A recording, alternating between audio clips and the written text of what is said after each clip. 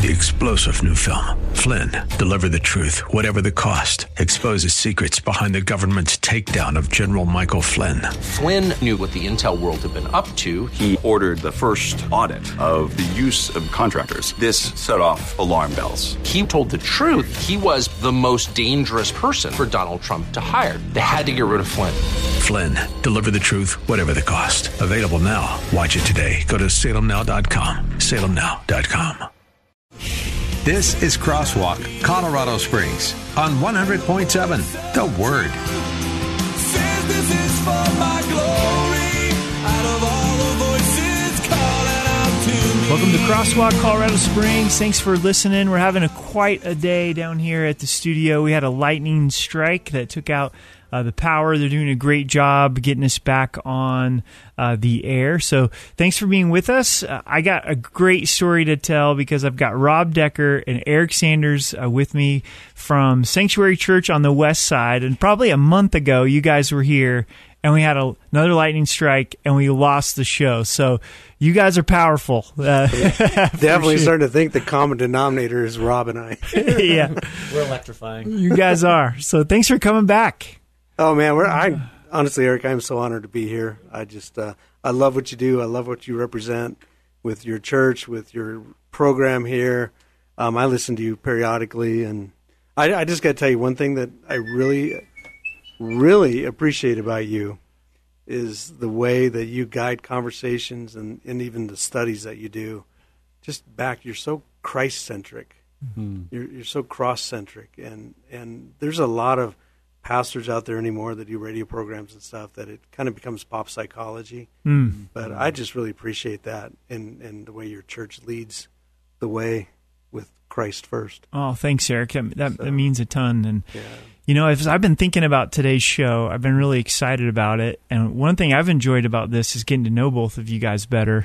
And I would love to hear more of your story. You know, how'd you come to know Christ? Where did you grow up? And those type of things. So Rob, we'll let you go first. You know, you just come out the gates. Yeah, the big question. You know, tough story. So where I grew up and how I came to Christ. I grew up in Northern California. I was born into my mom was a single mom. She was encouraged to have an abortion, and she didn't. Thank you, Mom. Yeah. Not that you're listening, but thank you.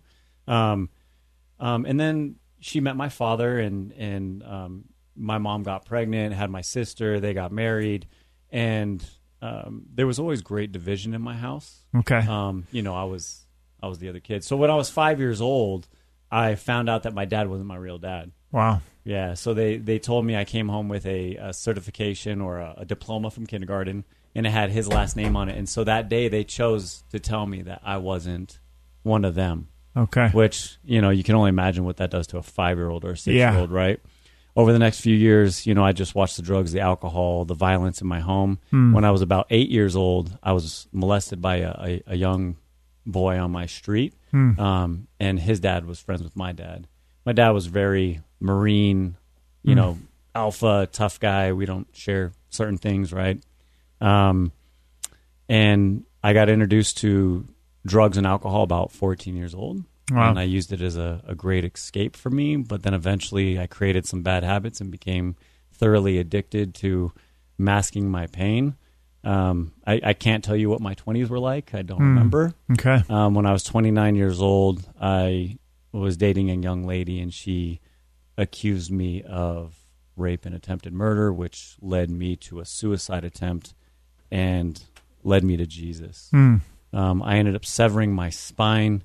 Doctor said I'd probably never walk again, but the Lord showed up in the hospital. Wow. And not only did he say I would walk again, he said that my bills would be paid and all the charges would be dropped. And over time, all those things came time out there, though. Cause this guy's heard my story. No, but I mean, I think there's parts of your story that I know you're kind of skipping over, maybe for the sake of time. But for the sake of time. But you know, there's a big gap there between a suicide attempt and a severed spine.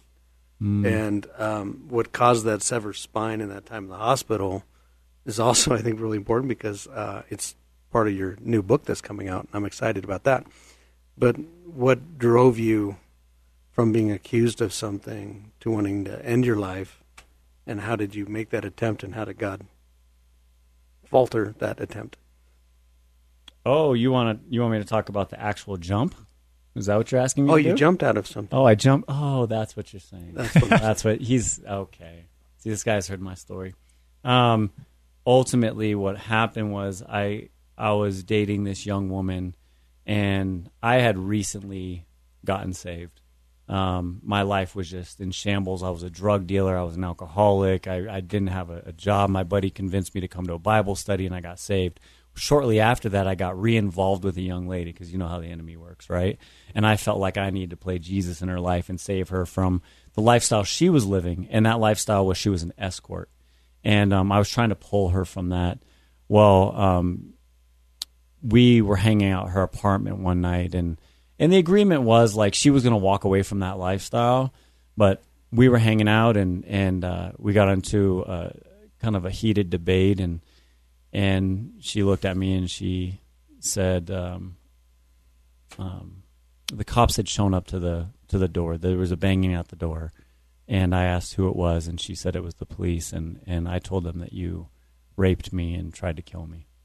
And at that moment, it was over for me. Even though I had just recently been saved, my life up to that point was it made no sense. And so in a moment of betrayal and hopelessness and fear, and a part of that too was when I was being raised, I was told that I was going to be dead or in prison by the time I was 30. So this was actually 8 days after my 29th birthday. Okay. So it was like this self-fulfilling prophecy, right? Yeah. And so in that moment, it was almost like I had a peace in the midst of this fear of like, this is what's supposed to happen anyway. This is the way I'm going out.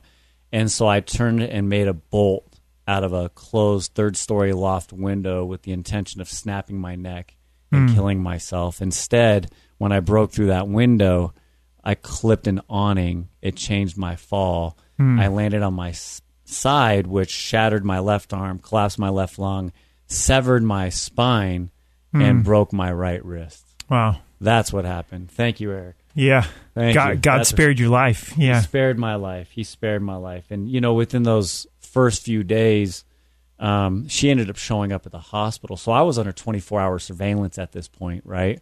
The cops come in. They hit me with these charges after my suicide attempt. Right. Add insult to injury, right? Kick a horse while it's down. And they shackle me to the bed while I have tubes coming out of my neck. And, I mean, it was so chaotic.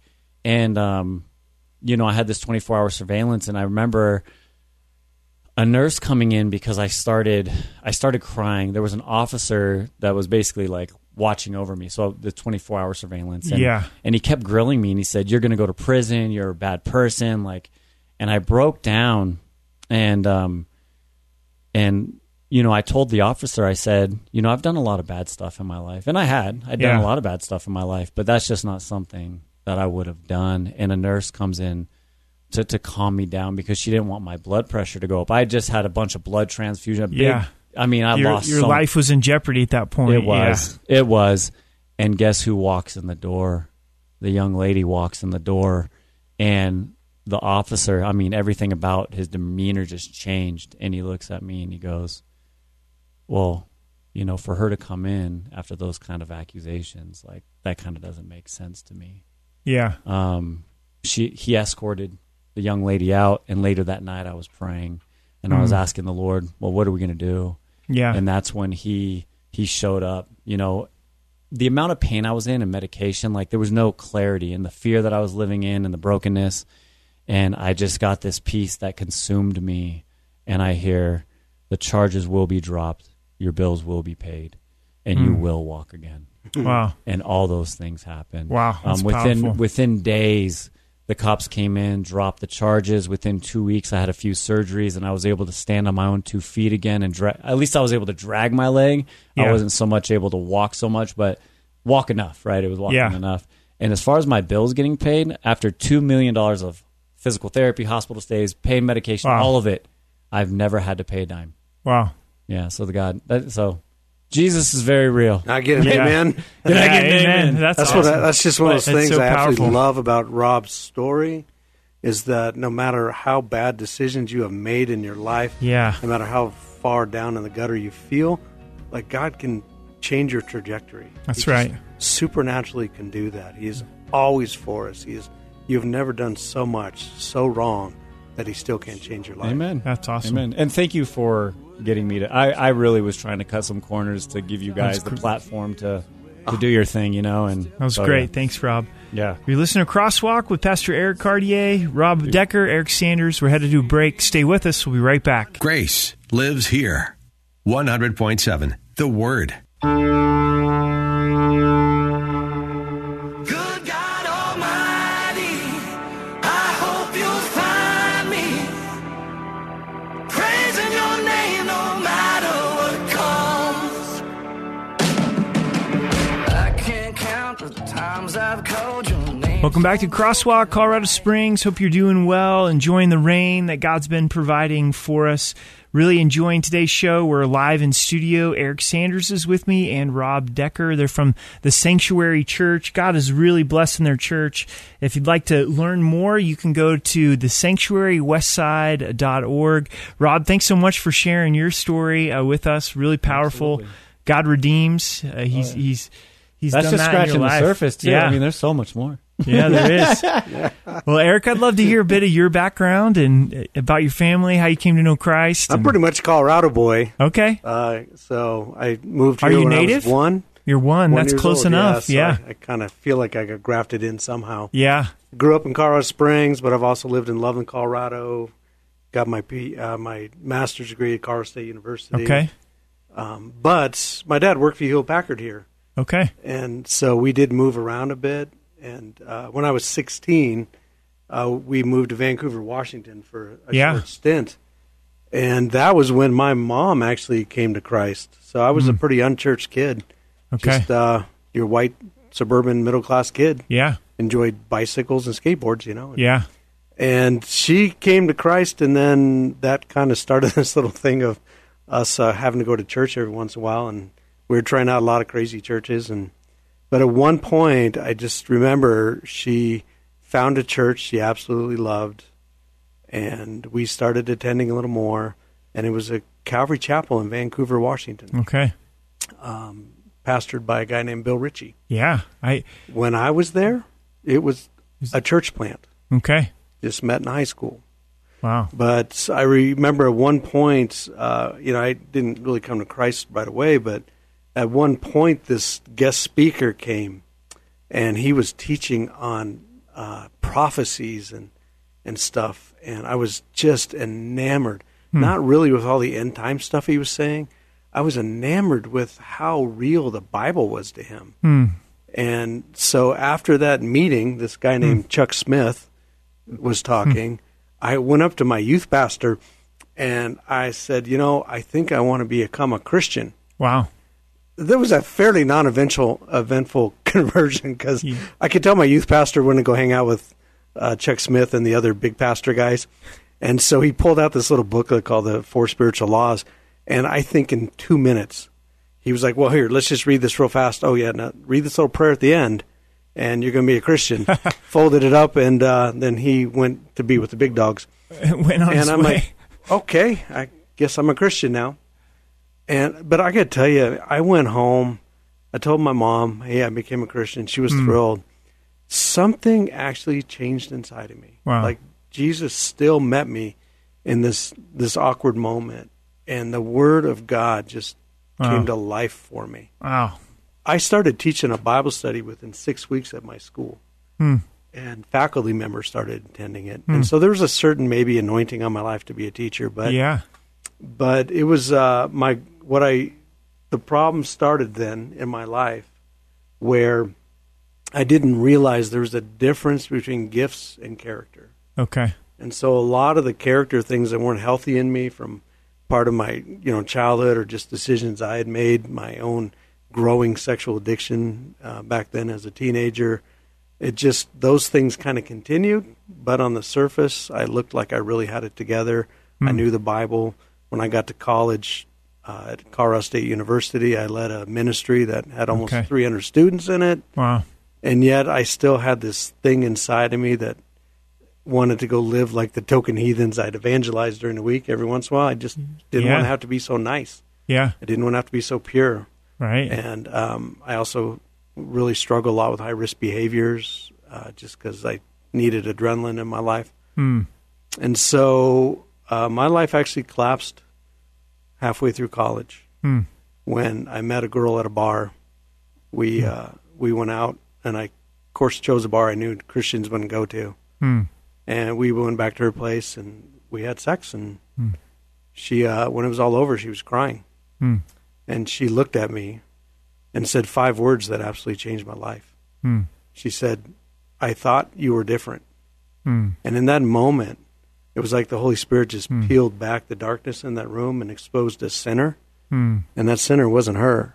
And I realized that she had just started attending the ministry that I was leading. And she's having a really hard time reconciling the Jesus in me she saw on Wednesday nights with the one that had just tried to sleep with her.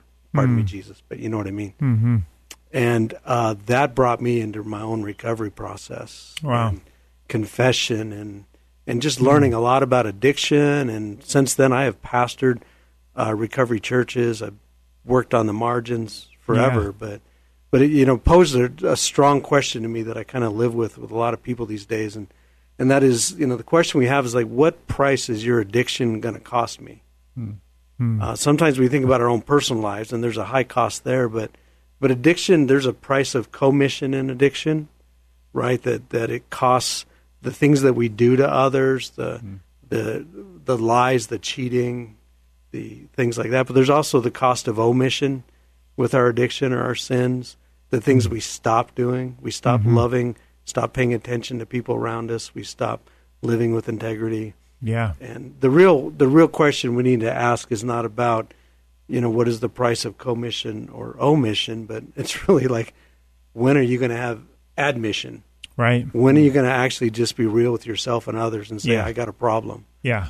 And sometimes you don't always have to hit rock bottom to get there. Yeah. The Holy Spirit is always trying to communicate a message and wanting to make us more and more whole. And so I live a life of gratitude right now. Every time I get to preach, every time I stand in front of the island of misfit toys that I pastor, I just can't believe that God trusted me again. When I have my wife and I see my kids, the fact that He trusted me with an incredible woman, I just have so much gratitude. And so part of working so much on the margins is to try to communicate that same message of hope and that God's not mad at you. Like, you've made mistakes, but He's for you. Yeah. He wants to move your life forward. Yeah. So I hang out with a lot of people that have hit bottom somehow. Yeah. And, like a little bit like jumping out of windows and hitting awnings and then hitting the bottom. Right? Absolutely, right? Huh? Yeah. So it really seems like those are two big things we really miss, is that God really does love us, even though a lot of times we know it up here or even share it with others. We really struggle believing that He loves us, and that we can be honest, that we can be honest with God, we can be honest with brothers and sisters in Christ, but that's when God really does the breakthrough, when we do agree with God and confess our sin. He's faithful and just to forgive us of our sin and to confess to one another and pray for one another, and we'll be healed. But where do we lose that, especially in church culture? Like, we've lost it. When do we start hiding and keeping secrets? And secrets. And again, I have a PhD in marriage and family therapy, but I was a human sexuality professor for years, and so I've heard a lot of secrets. Yeah. But when do we stop feeling safe enough in churches that we just can't be honest about that, right? Right. And we're so busy trying to fix each other. I think as John Lynch, the author, one time said, "What if it was more important that we didn't fix each other, but that we didn't have to have a secret around each other?" Right. Yeah. And I think if we can create safe cultures within our church that communicates this message, God's not mad at you, He loves you, you're safe here. Yeah. And I think recovery groups do that, and that's why I'm so sold on them. I'd really like to come to back to that more after the break, because I know you've really worked to create that culture at the Sanctuary Church, and I'd love to hear more about that. So you're listening to Crosswalk Colorado Springs. Please stay with us. We're talking about being open, honest, transparent. We'll be right back in just a few moments. Also want to remind you that this does turn into a podcast, If you go to Crosswalk Colorado Springs, you will find the podcast anywhere you listen to podcasts, any platforms. Also, Rob and Eric are going to be with me next Wednesday as well, and we're going to take questions and prayer requests. So if your life has been touched by addiction or someone that you love, we would love to hear from you. So make sure to be with us next week. Again, we're headed to a break, and we'll be right back with more with Rob and Eric. You are here, moving in our midst. Welcome back to Crosswalk Colorado Springs. This is Pastor Eric Cartier from Rocky Mountain Calvary. Got Eric Sanders and Rob Decker with me from the Sanctuary Church. Just prior to the break, we were talking about the importance of being open and honest with God and also with each other, how we've really lost that as a church culture. It's just so easy to wear the mask, pretend like I'm doing good. Even sometimes people will pointedly ask us that we trust, hey, how are you doing? And we guard it, right? And I know at the Sanctuary Church, God has really used you guys and your leadership team to create a different culture, a culture of openness and honesty, where the gospel then comes in and Christ brings redemption. But how did that take place, and how did you cultivate it? How do you keep it? Yeah, I think part of it's been a little bit of a risky move for us in having leadership as well, that we don't want secrets with each other, and that you're not at risk for losing a job. Yeah. If obviously there's certain things that you're going to lose your job, right? If they're illegal or whatever. Yeah. But your normal struggles, like in life, those things aren't going to cost you a job. As a matter of fact, I tried to build our initial leadership team less on people's natural giftings. I wasn't recruiting around that. I was recruiting on people's willingness to be transparent. That's good. If I could see somebody who was transparent and teachable and had a bent towards worship or a bent towards teaching or whatever, right, those are the people I went after first. And from Sanctuary Church is about 8 years old at this point, and we still, when somebody's elevated to what I'd say is like a pastoral level, they have to give their testimony to our tribe, and that testimony has to be present tense. So it's not, this is how God rescued me, and praise God, I'm a saint now.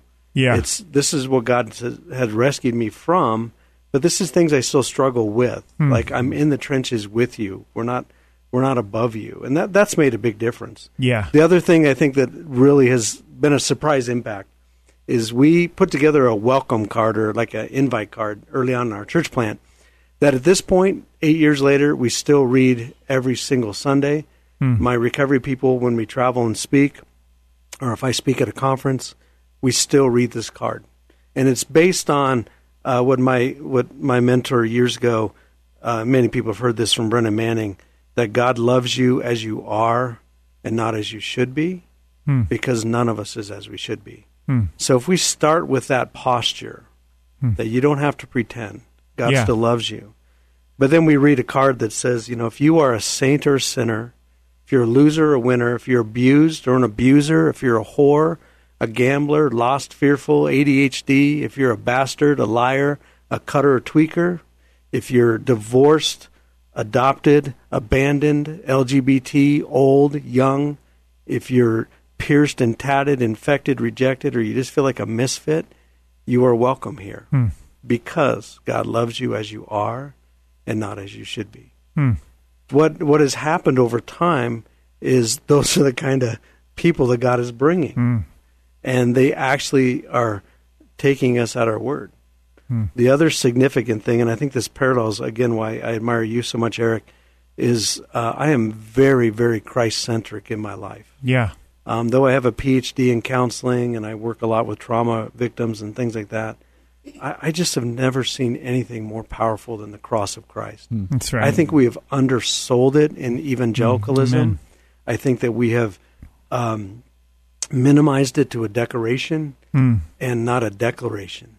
A declaration of freedom, a declaration of the payment has been made. Yeah. I heard a phrase a while back that the same cross that saves you solves you. Oh, that's good. And we have at the front of our sanctuary a giant cross that has become kind of almost, I don't want to use the word like mysterious, but people come on Sundays now and they'll ask, "Where's the cross?"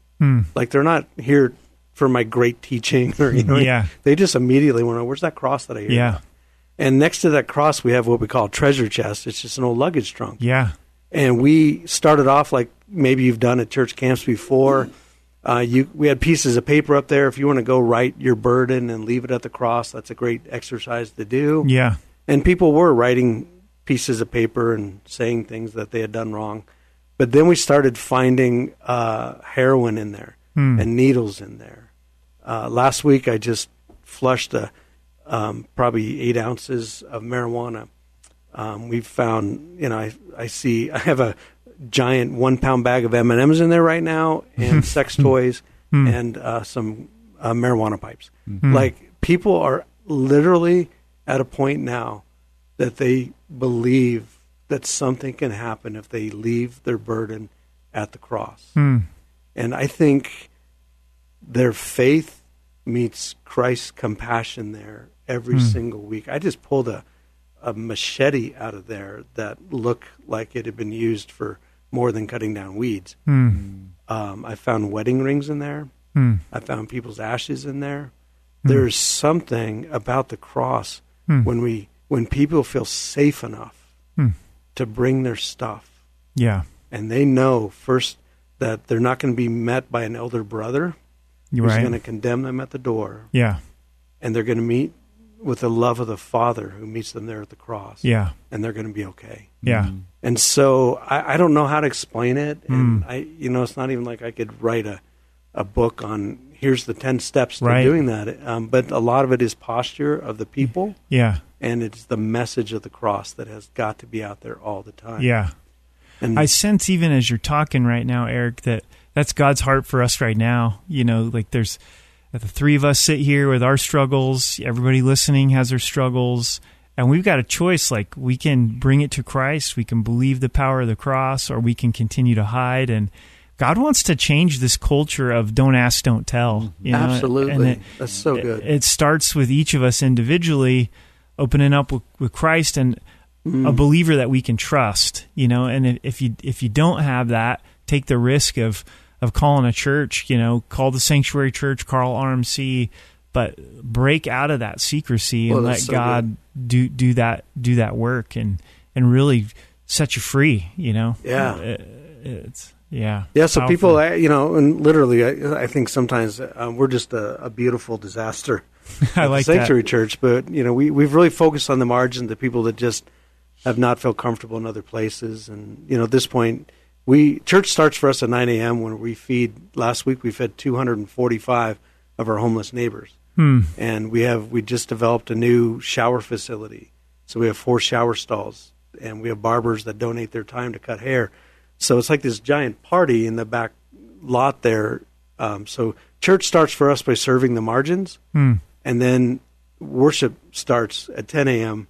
when we go there and recognize the power of the cross. And it's a little bit crazy, and it smells funny a lot, but it's a mix of all those kind of people from that card that we read. So people can come, get a haircut, get a shower, get some food, hear about Christ, experience the love of Christ.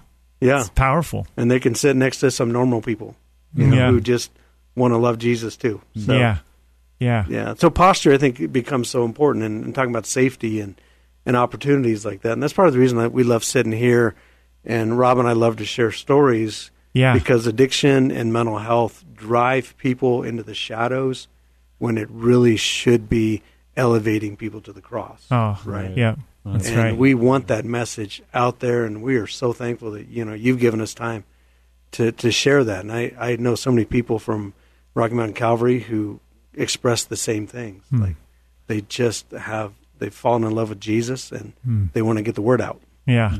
I really appreciate you guys coming in and your willingness to come again next Wednesday, and hopefully no lightning strikes. That's it, yeah. And next Wednesday, we're going to open it up for questions, for texts. We would love to hear from the community, Colorado Springs, how addictions touched your life, but also that there's hope in Christ. So thanks, guys, for coming. Looking forward to next Wednesday. So, Thanks so much for having us. It's been a pleasure. Yeah. Well, thank you guys for listening. Hope you have a great night, and know, just as we've talked about, that you are loved by the Lord, and He's with you. He died for you. He rose again, and He's with us. So we'll be back next week. Take care.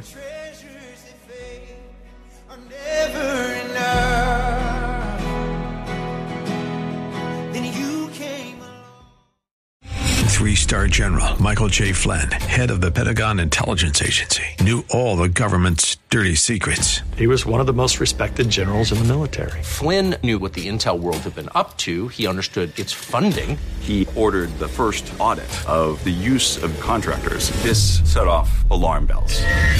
The explosive new documentary, Flynn, Deliver the Truth, Whatever the Cost, uncovers the facts behind this scandal. Flynn told the truth. He was the most dangerous person for Donald Trump to hire. I find out the worst enemy that I'm going to face in my life is right here in America. They took my assessment and they wanted me to change it. And I was like, I'm not changing it. They had to get rid of Flynn.